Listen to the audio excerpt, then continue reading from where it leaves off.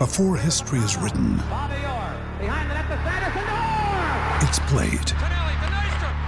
Before it's frozen in time, it's fought one shift at a time.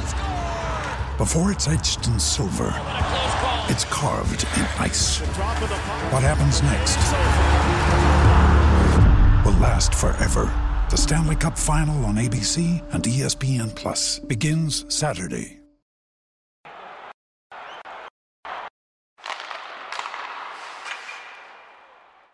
We're here in Tampa Bay after Game 3 of the Stanley Cup Final. The Tampa Bay Lightning came out ahead of a 6-2 win over the Colorado Avalanche. I would say that's kind of how you have to react after a 7-0 loss. Absolutely. I mean, they're really.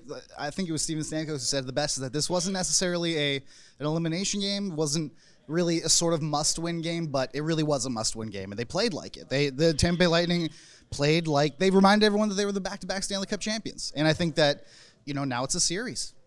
And when you look at that, the Colorado Avalanche, we could argue they played probably the better third period when they made the goal changes, seemed to kind of really spark that team a little bit. Obviously, it didn't really matter. They didn't score a goal 5-5. But when you're looking at what the Colorado Avalanche did wrong, what would you say kind of was their downfall today? I think it was mainly goaltending. Like, I really don't think that the Avs played that bad. Like, it was the fact they were able to outshoot the Lightning. For most of it, yes, score effects are a big part of that. But, they played a lot of the game in the Lightning zone, and it just seemed like they couldn't buy a save.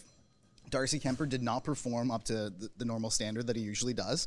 And it just, like I've said it before, he is going to be the biggest X factor in this series, and he's somewhat let them down tonight.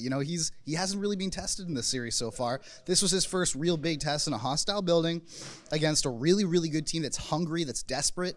And look what happened. I mean, Francouz is out, and now I'm wondering whether or not he's going to be starting Game 4.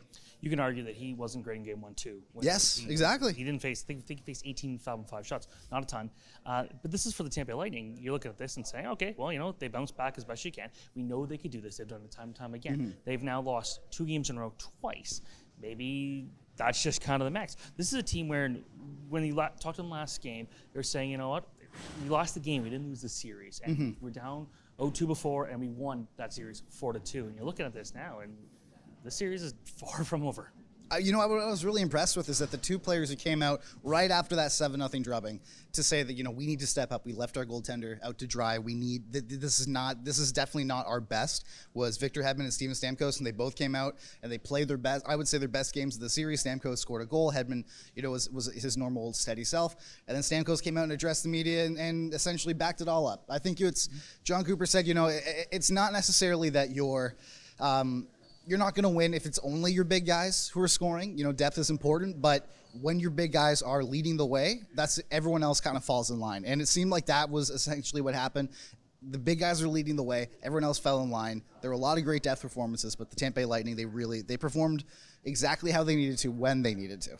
What do the Colorado Avalanche have to do in the next game to change things? Because, again, we know how good they are. We know how good their speed was. They did not come out flying. Sure, they did score the first goal, and at one point it could have been 2-0 had they not had the first goal taken away.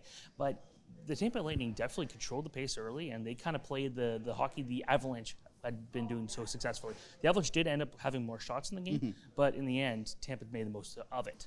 I would say that, like the Avs, they just need to keep their composure. Like, they really, multiple times during the game, they lost it. They really they stepped over the line, whether it was the Taves hit on Kucherov, there was multiple different skirmishes, there was an unsportsmanlike conduct by Andrew Cogliano, who, is not known for something like that at all. It just seemed like the Avs, they aren't used to losing. Like, they haven't lost in a very long time, and I think only the third loss of the playoffs. Exactly, and I think that really wore on them, and I think they lost their cool. They need to keep that composure. They're such a smart, structured team, and when they stray away from that, they allow the Lightning to come in and capitalize on all their chances, which is exactly what they did. So, yeah, if you can tell which team has kind of been there, I think, in this game, and the Avs, they need to sort of keep that composure, keep to their structure, and it'll be a different game in Game 4. Do you know what this result means? What does it mean?